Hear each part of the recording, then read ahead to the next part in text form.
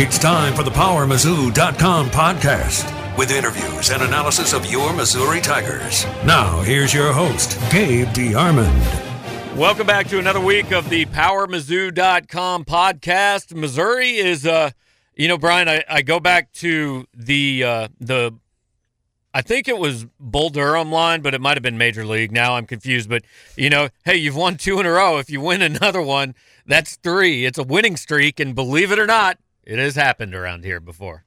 Yeah, it seems like it's been a long, long time. But first for Barry Odom, first for Drew Lock as a starter. It's 3.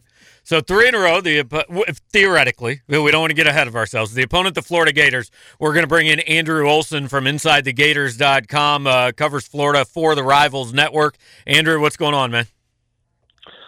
Hey, how's it going? Big news down here today with interim coach Randy Shannon naming Malik Zaire Florida's starting quarterback. So yeah. It's been a little bit busy day here. I was going to say, have you guys had anything to do this week? Are you keeping busy? It has been going nonstop since Saturday morning. Before kickoff against Georgia, there were reports about this will be McElwain's last game either way. So it is just been going nonstop for a few days here. Give us the Cliff Notes version. I mean, I understand Florida is not happy with 3 and 4, but if Jim McElwain was just 3 and 4 and none of this other stuff was going on, he doesn't get fired, right? This isn't just about being 3 and 4. Right. McElwain could have survived a bad year from wins and losses strictly. After going to the SEC championship game the past 2 years, I think he had the clout to get a 4th year at least. If there's 9 players suspended because of credit card fraud, there's a bunch of injuries. He could have said, look, this was a rebuilding year. Some things happened, but there was tension with the athletic department. Specifically the athletic director Scott Strickland. They didn't like the way he tried to use the media to kind of bully the athletic department into committing more to football in terms of facility upgrades and things like that.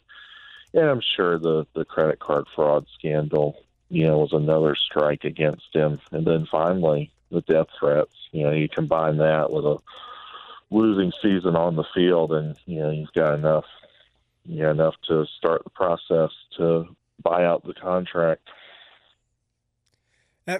With Randy Shannon coming in, I know he, like you said, he's named Malik Zaire as the starter. Are there any other differences you're expecting with him? In the middle of the season, not a lot can be done, but what's kind of the feel around the program with Randy Shannon taking over?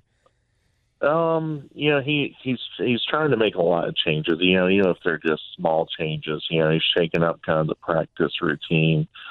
They practiced in the stadium on Monday for the first time all season. When the media got to go to practice Tuesday, he was playing music. He was playing Tom Petty and Michael Jackson songs, and players were kind of dancing during warm-ups. He's trying to project this image, of having fun, having a good time. I think he's trying to do anything to get the players' minds off of the fact that they're playing for a new head coach. In the case of the seniors, if you count the interims, this is the 4th head coach they've had in their time here. So one interesting thing to watch as far as on the field is Shannon's no longer defensive coordinator. Mm-hmm. He's promoted Chris Rumpf to defensive coordinator.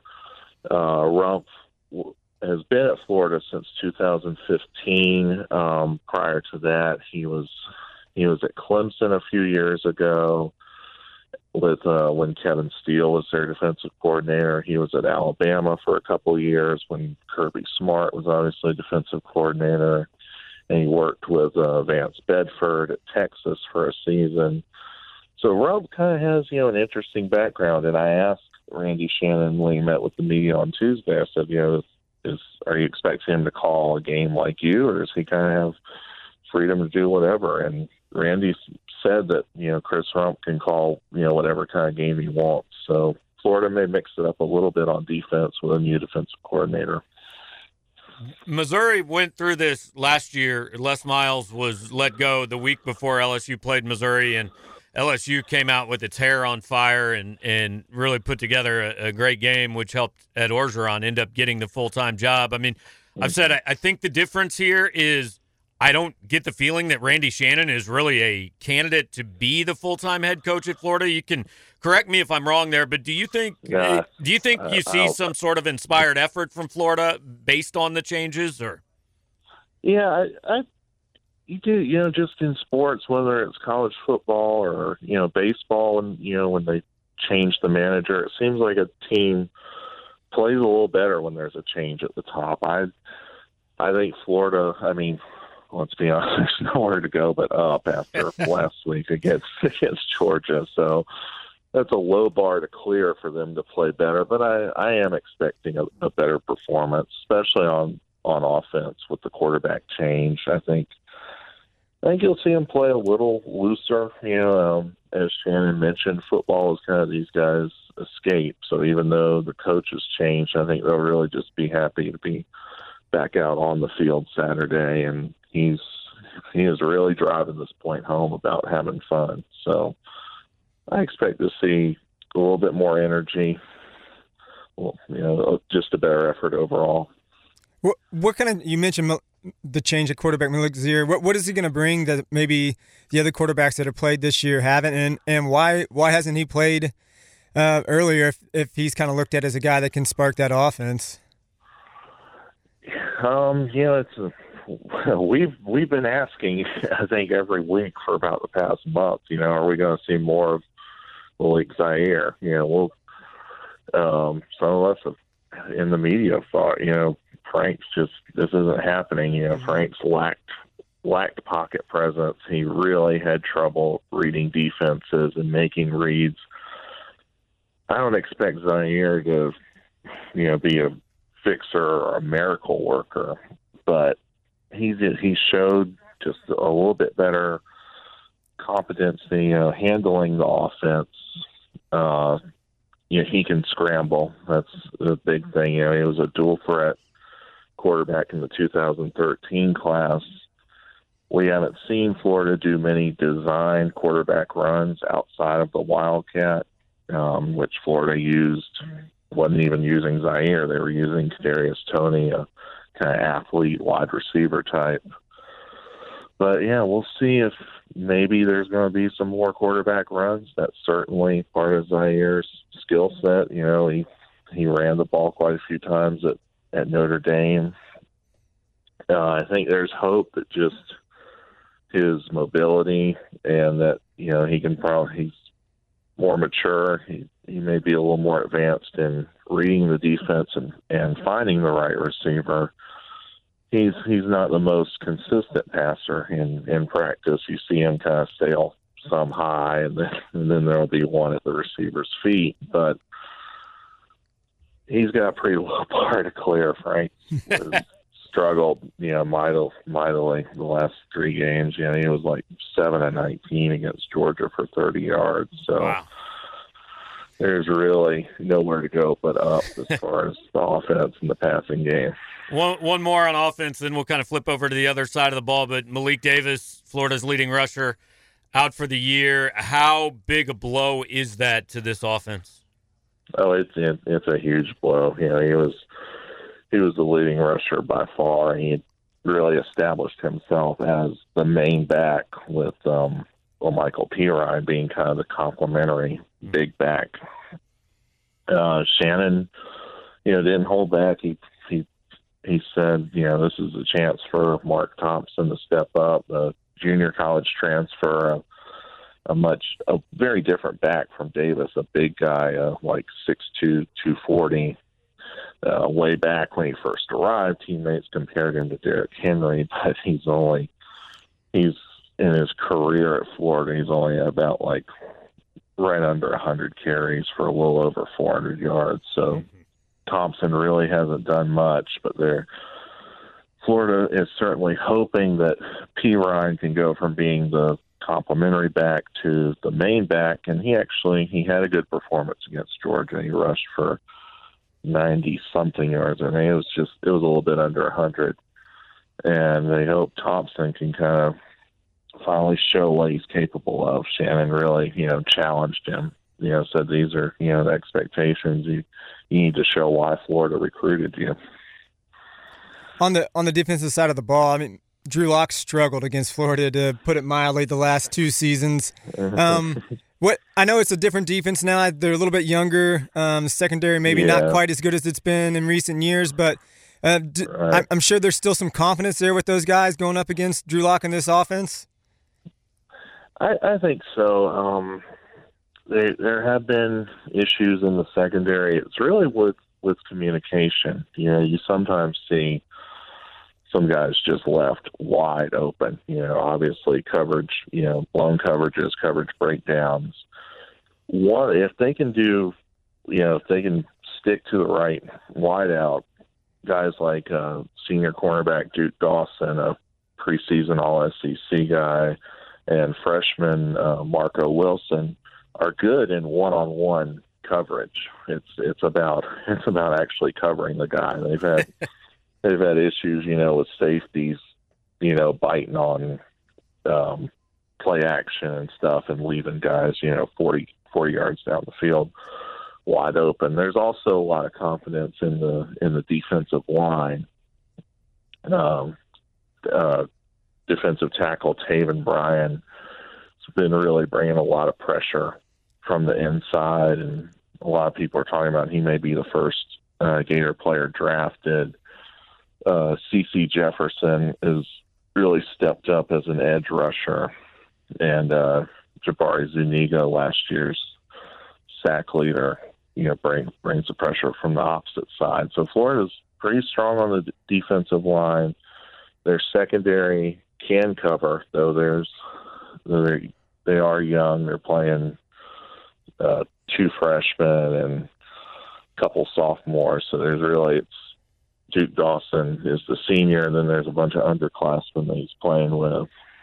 But Florida pretty confident in pass coverage and pass rush.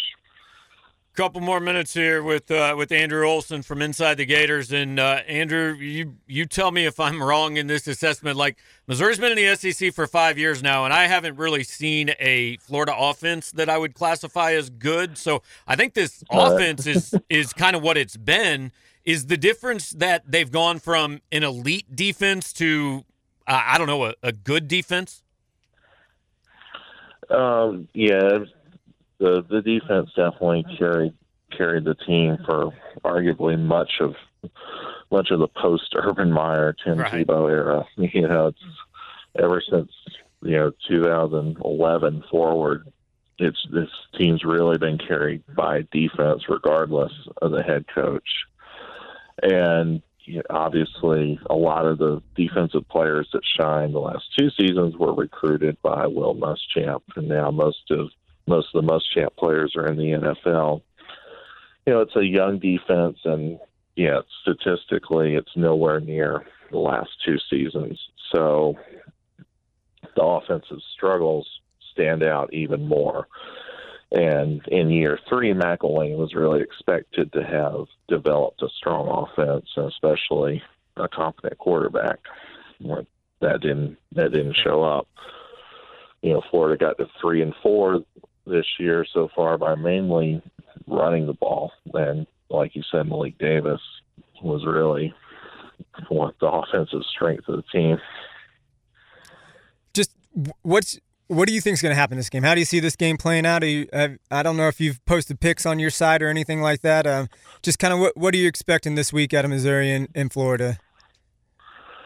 Yeah, I'm expecting Florida's offense just to kind of put it together under the Zaire kind of rally. Maybe we see some more running plays, some big pass plays. I just kind of guessing, with looking at the points scored and all those kind of stats. I picked 27-24 Florida. Just kind of a gut feeling that they rally for Shannon and Zaire based on the change. But obviously, nobody's going to be surprised if Missouri puts up a ton of points. But I think this Florida defense will I think they'll get maybe a couple turnovers to kind of slow down Locke and company. I'll correct you there. Missouri fans are going to be surprised if Missouri puts up a whole lot of points, but nobody from Florida maybe. We'll finish with you on this, and the names that kind of seem to be jumping out, at least in the early going, are Dan Mullen and maybe Scott Frost. Are those guys kind of among your guys' leading candidates down there to eventually be the full-time replacement, or is there somebody else? Right. Yeah, fans, I think, overwhelmingly want Frost. I think a lot of people see similarities between his rise and Urban Meyer's rise, a few years ago, turning around a smaller school and somebody young and energetic, and Frost would be the sexy hire. And Mullen is obviously connected to Florida based on his past here as an offensive coordinator, coach of Tebow and all that, and he has a past connection with the current athletic director, Scott Strickland. So I think those are definitely the two most common names you hear linked with this job. But you also hear Willie Taggart at Oregon, Mike Norvell, Justin Fuente. You hear a lot of names thrown around. And Strickland, said he's going to try to keep all the information as close to the vest as possible, but it's silly season. There's going to be a lot of rumors. Just finish with this. Your thoughts on what I said when Florida had an opening, like, given the fact that he was an assistant there, don't you have to call and make sure Bob Stoops doesn't want to coach again? Oh, yeah. I think you have to, because he's probably the most proven coach that's currently not employed. So, yeah, and it helps that Steve Spurrier is currently, working as an ambassador and consultant in the athletic department. So I think Spurrier will reach out to Stoops if he hasn't already. But I think Stoops is retired for real, but we'll see. Yeah. All right. Well, Andrew, I appreciate it, man. And you making the trip to Columbia? No, I won't be. All right. Unfortunately, I'll be covering from my couch. Hey, nothing wrong with that, man. Appreciate it. Have a good weekend. We'll catch up with you down the road when the rumors start flying.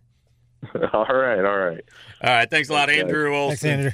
From InsideTheGators.com, and hey, we'll kind of break this one down in a few minutes, a little bit after we touch on some basketball. But I don't know. He kind of sees the same things I do. I think Florida's going to play better. I think it's going to be a close game, and we'll see what happens in the fourth quarter. Right. Yeah. Nothing would surprise me with either one of these teams. So there's going to be a little bit of bump from the new coach, the new quarterback. Without a doubt. Will it be something that just happens early and then, all right, they regress back to what they've been, or is it something that they can carry the whole game? I don't know. I'd be surprised. The way the Missouri offense is playing right now, I think they'll be able to put up some points on Florida. Can they stop? Can the Missouri defense stop an SEC offense, even if it's one as poor as Florida? I don't know. We'll see. If they can't, November's going to be long, man. Yeah, it won't be a November to remember. Now we turn our attention to Missouri basketball and college basketball, where, frankly, most Missouri fans' attention has been for the better part of the last 7 months. We are going to bring in Brian Hamilton. He is a college basketball writer for The Fieldhouse, which is the college basketball arm of The Athletic. Brian, how you doing today? Doing great. How are you guys? Not too bad, and I want to get this one out of the way first. Just it's a new venture. I subscribe. Right. I'm very familiar with it, but for maybe our listeners who aren't, I'm going to give you just kind of the what's the pitch? What are you guys doing over at the Fieldhouse and the Athletic? Well, I don't know how old a lot of your listeners are, or what the demographics are, but I look at what we're doing at the Athletic and specifically at the Fieldhouse and the All-American, kind of like that old Sunday newspaper used to pick up. It was about like 54 pounds back in the day when newspapers were viable. And the sports section was just pages and pages of stuff that you got not only on your local teams, but you got a thorough national perspective from most newspapers sending people out everywhere. the way I look at what we're doing at The Athletic is we're giving you the Sunday sports section every day. We're giving you for like $3-4 a month. You get all the stuff about all the teams that you want to read about, plus Seth Davis's Fieldhouse with a national perspective on college basketball, Stu Mandel's All-American national perspective on college football, Ken Rosenthal on baseball. I think it's a great deal because you get a super clean experience with no ads, no pop-ups, no videos, no autoplays, just words and pictures and real quality coverage. And we're investing in quality, not quantity, not clicks, not clickbait, not target practice on guys. So if you basically want to, set aside one Starbucks a month and get the Sunday newspaper every day the way it used to be, with a depth of coverage and the investment in quality coverage, that's what we're giving you at The Athletic. Yeah, and I mean, Brian just listed off the list of writers. It's like an all-star team over there. And so if you are one of the people who can still read more than 140 characters at a time, right. I know that number is dwindling, but if you're one of them, I encourage you to subscribe, especially during a basketball season that now I think Missouri fans are going to have a reason to pay attention to, which they haven't had in a few years. And Brian, you were in Columbia not long ago, and if I'm not wrong, that story has not yet dropped, but just kind of let people know what you were in town doing and kind of what you found out about Missouri. Well, I was checking out the softball program. Okay. Yeah. I mean, I was in town to do a story on Michael Porter and Cuonzo and kind of the program hit and restart going into this season in obviously a pretty significant big way. The story will be out before the opener against Iowa State. Just wanted to kind of take the temperature of the dynamic with Michael Porter coming in, and how does that change how Missouri plays? How does that change how Cuonzo approaches this team? How do you build a program for the long term when you also have to consider that you've got a transformative freshman for what is very likely a very short term? It's an interesting balance to me. It's an interesting balance with Michael Porter having all of his family around, how that changes the dynamic of the one and done scenario, just in terms of whether he could be a guy that could actually enjoy a college experience, because he's a very family-oriented guy, as we all know. He's got all of his family there at this point. So I thought it was a real interesting dynamic to explore. We'll get that out there before the opener against Iowa State. Just from what you were able to see, talking with him, I mean, I know there's a portion of Missouri fans that are holding out hope that he actually does 2 years. I think most people realize that's not likely. What was your read from talking to him? I would not bet literally a penny on him staying 2 years in college basketball. Yeah. I was going to say life savings, but I'm not sure I'd even give up a nickel on that bet at this point. But look, he's in a situation, and people have written about it already, and I'll probably get into a little bit of the story. We all know the dynamic here. He wanted to play for his dad, a guy he's trusted, a guy who has coached him for a very long time. Well, now he's back home, essentially, the same area where he grew up. He's got two sisters at school with him. He's got a younger brother at school with him. And again, he's being coached by his dad. He goes home a lot. It's a 10-minute drive from campus to home. It's not like he's stuck in a dorm room 600 miles from where mom and dad are if he wants a nice home-cooked meal. I don't think he's going to stay for 2 years, but if he does, if that somehow remotely happens, it's because of the experience he has being around his family and the comfort he has with that.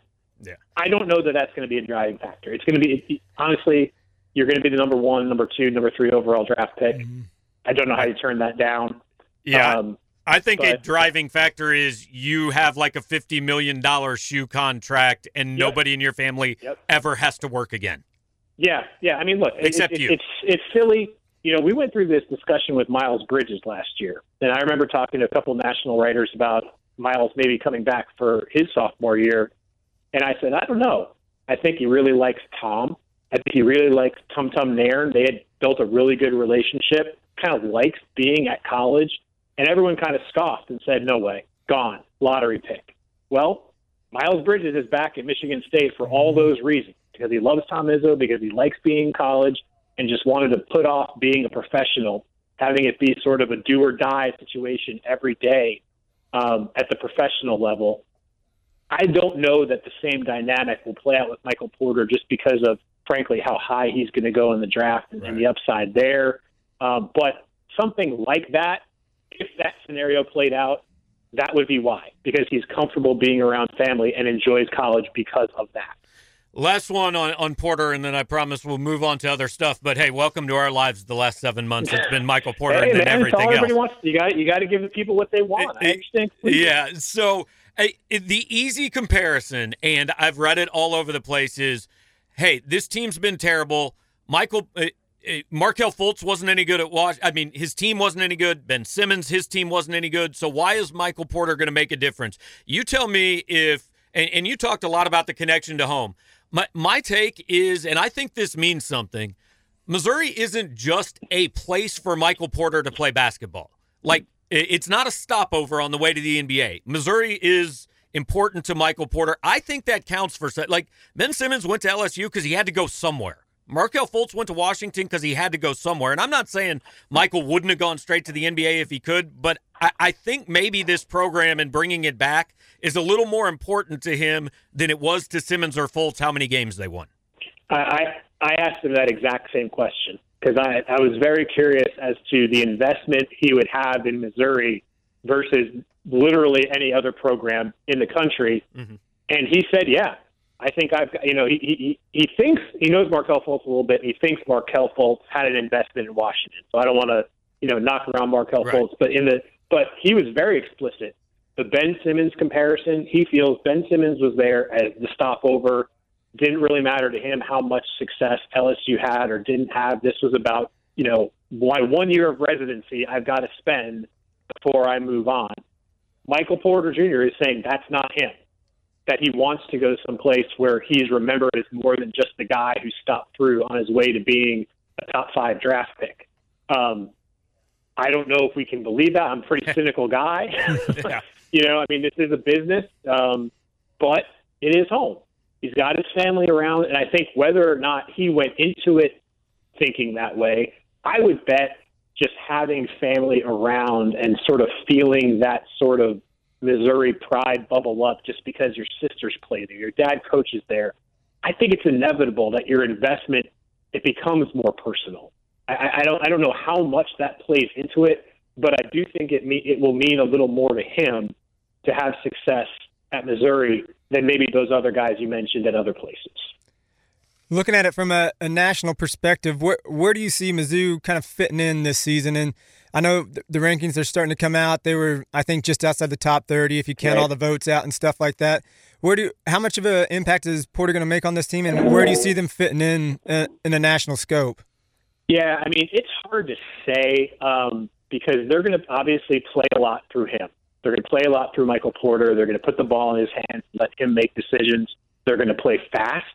Cuonzo Martin told me that he did less defense this summer and more offense than he ever had at any of his previous stops because he felt like those teams always got off the slow starts offensively, and he really wanted to use the talent he had this year to rev things up offensively. And you saw them, they scored 87 against Kansas in the exhibition game. So they're not going to be afraid to run it and push it. They're going to play through Michael Porter. That said, the pieces around him are nice, but there's still some pieces that were on some very bad teams that were not real good at scoring. We'll see. We'll see how it goes and how much of a difference one guy can make, how much of a difference Tillman can make down low for you. You're still working with some guys that maybe have been beat down by the experience. I think they're probably an NCAA tournament team. Are they a top 25 team, top 15 team? I don't know about that.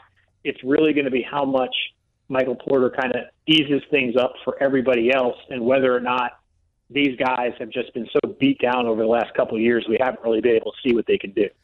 Talking with Brian Hamilton from the Fieldhouse, the Big Ten Network, and probably a number of other things. We all are on like 27 platforms these days. But one thing that factors in here, SEC basketball has deservedly so been a punching bag for the last few years. It's been Kentucky and Well, Kentucky. Right. But I look at this as a possible 6 or 7 bid league. I mean, Alabama had a top 10 class. A&M got Robert Williams back. They're really good. Florida's really good. I think Arkansas is a potential tournament team. 6 or 7, is that realistic for this league? I think so. I mean, if you're looking at Missouri as maybe like, going in 6th, 7th, or 8th best team in the league, then yeah, I mean, a half dozen bids is for sure. I'm a little bit worried about Florida, at least to begin with.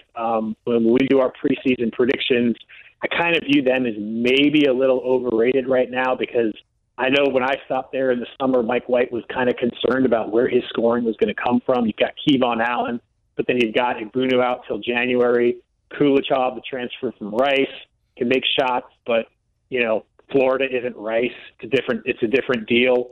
But you got to love Kentucky's talent. I really like Texas A&M. I think they have Robert Williams, and those guys they have down there are really good players. He could win the league. I mean, they could be better than Kentucky for sure.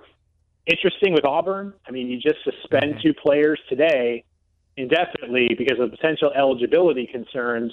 Do you get super talented guys like that back at any point this season based on how the investigation goes? But I mean, even if you set that aside, you're still looking at a half dozen teams with very good shots to make the NCAA tournament.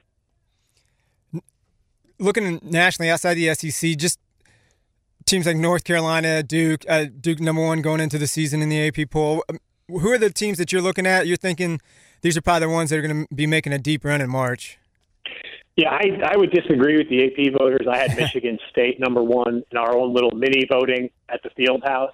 I don't know if there's a hole on Michigan State's roster. I mean, it's kind of an embarrassment of riches. They're pretty much too deep with semi-proven or proven or really good players at every position.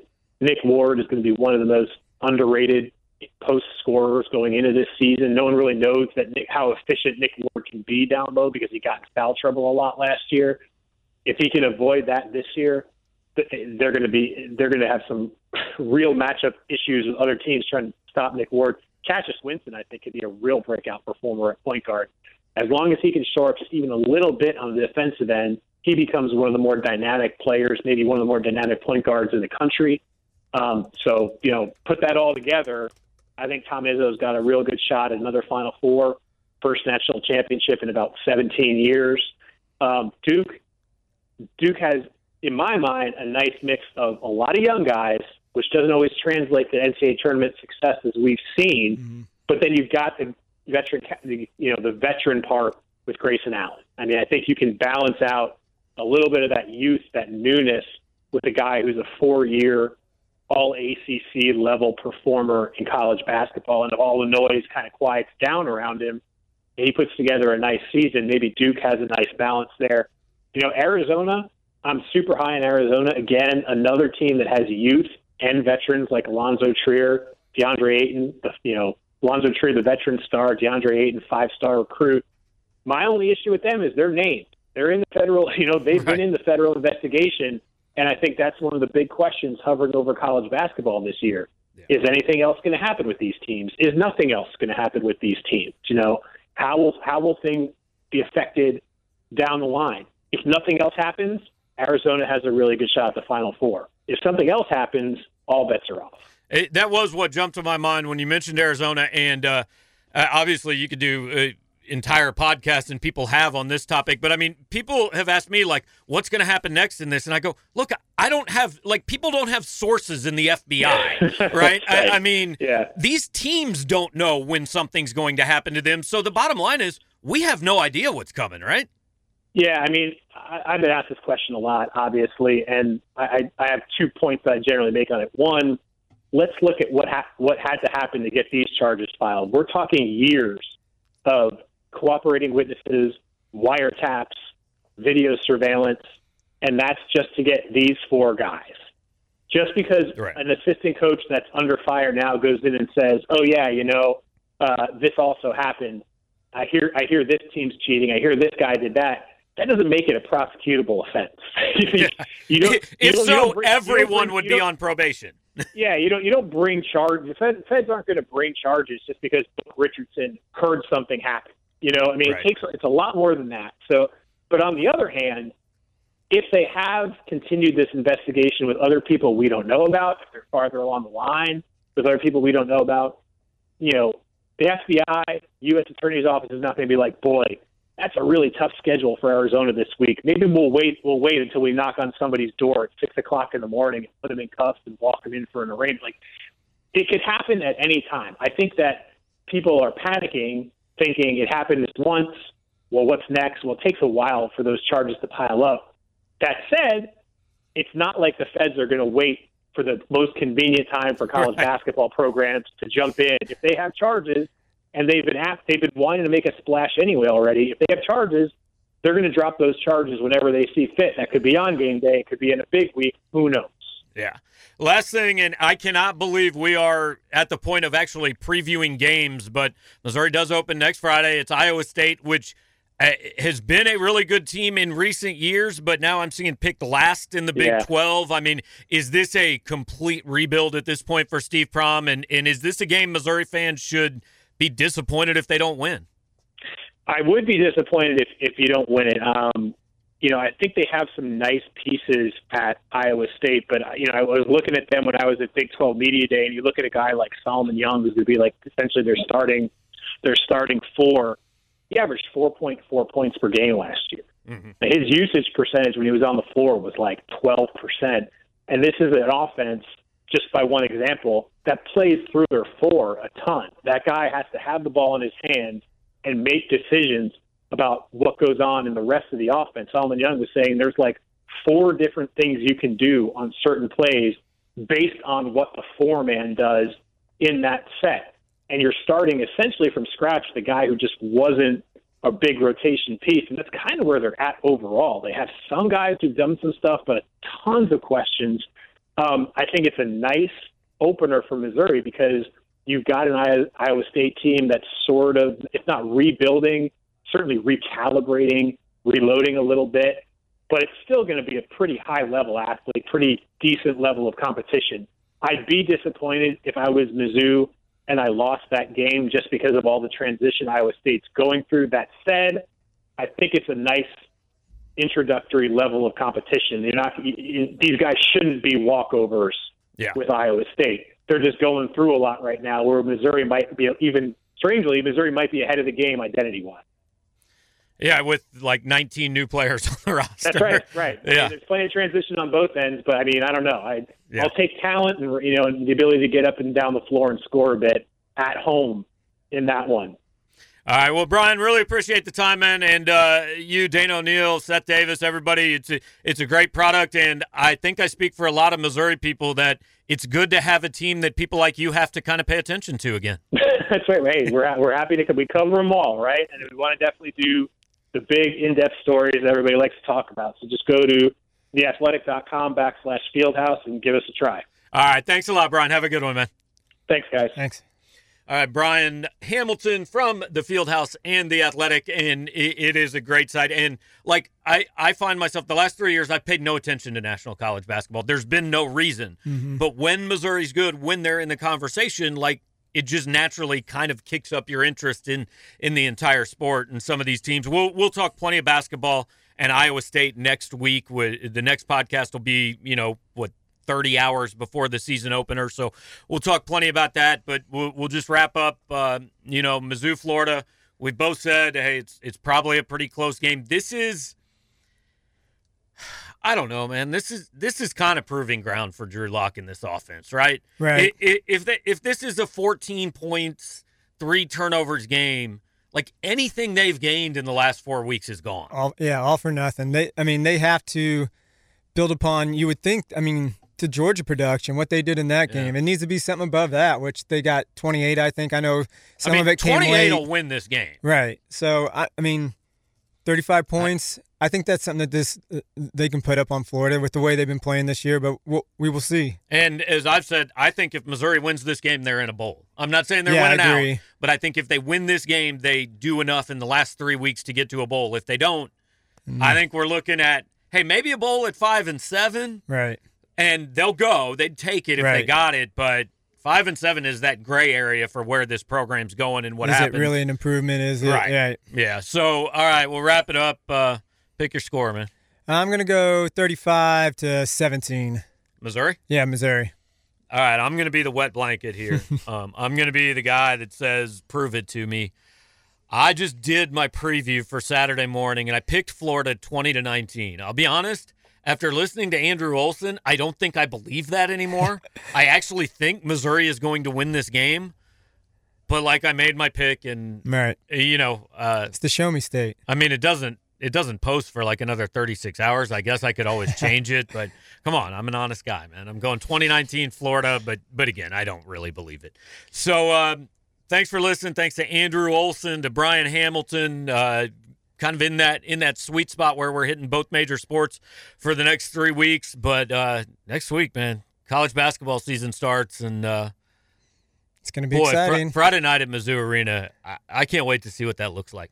Yeah, packed house for sure. I mean, it's going to be crazy. Iowa State fans travel well. I know they're always at the Sprint Center whenever they're doing the Big 12 tournament. There's always a ton of them down there. So I don't know the allotments for away teams in basketball. It's not many. But, it's a few hundred. Right. I'm sure they'll be hitting the secondary market, trying to scour them up, and it's going to be a fun night. Yeah, all right. I'll just end it with this. Missouri fans, if it's not a sellout next Friday night, go away and don't come back. Come back here, though. Come back here next Thursday. We'll talk about it. Thanks for listening.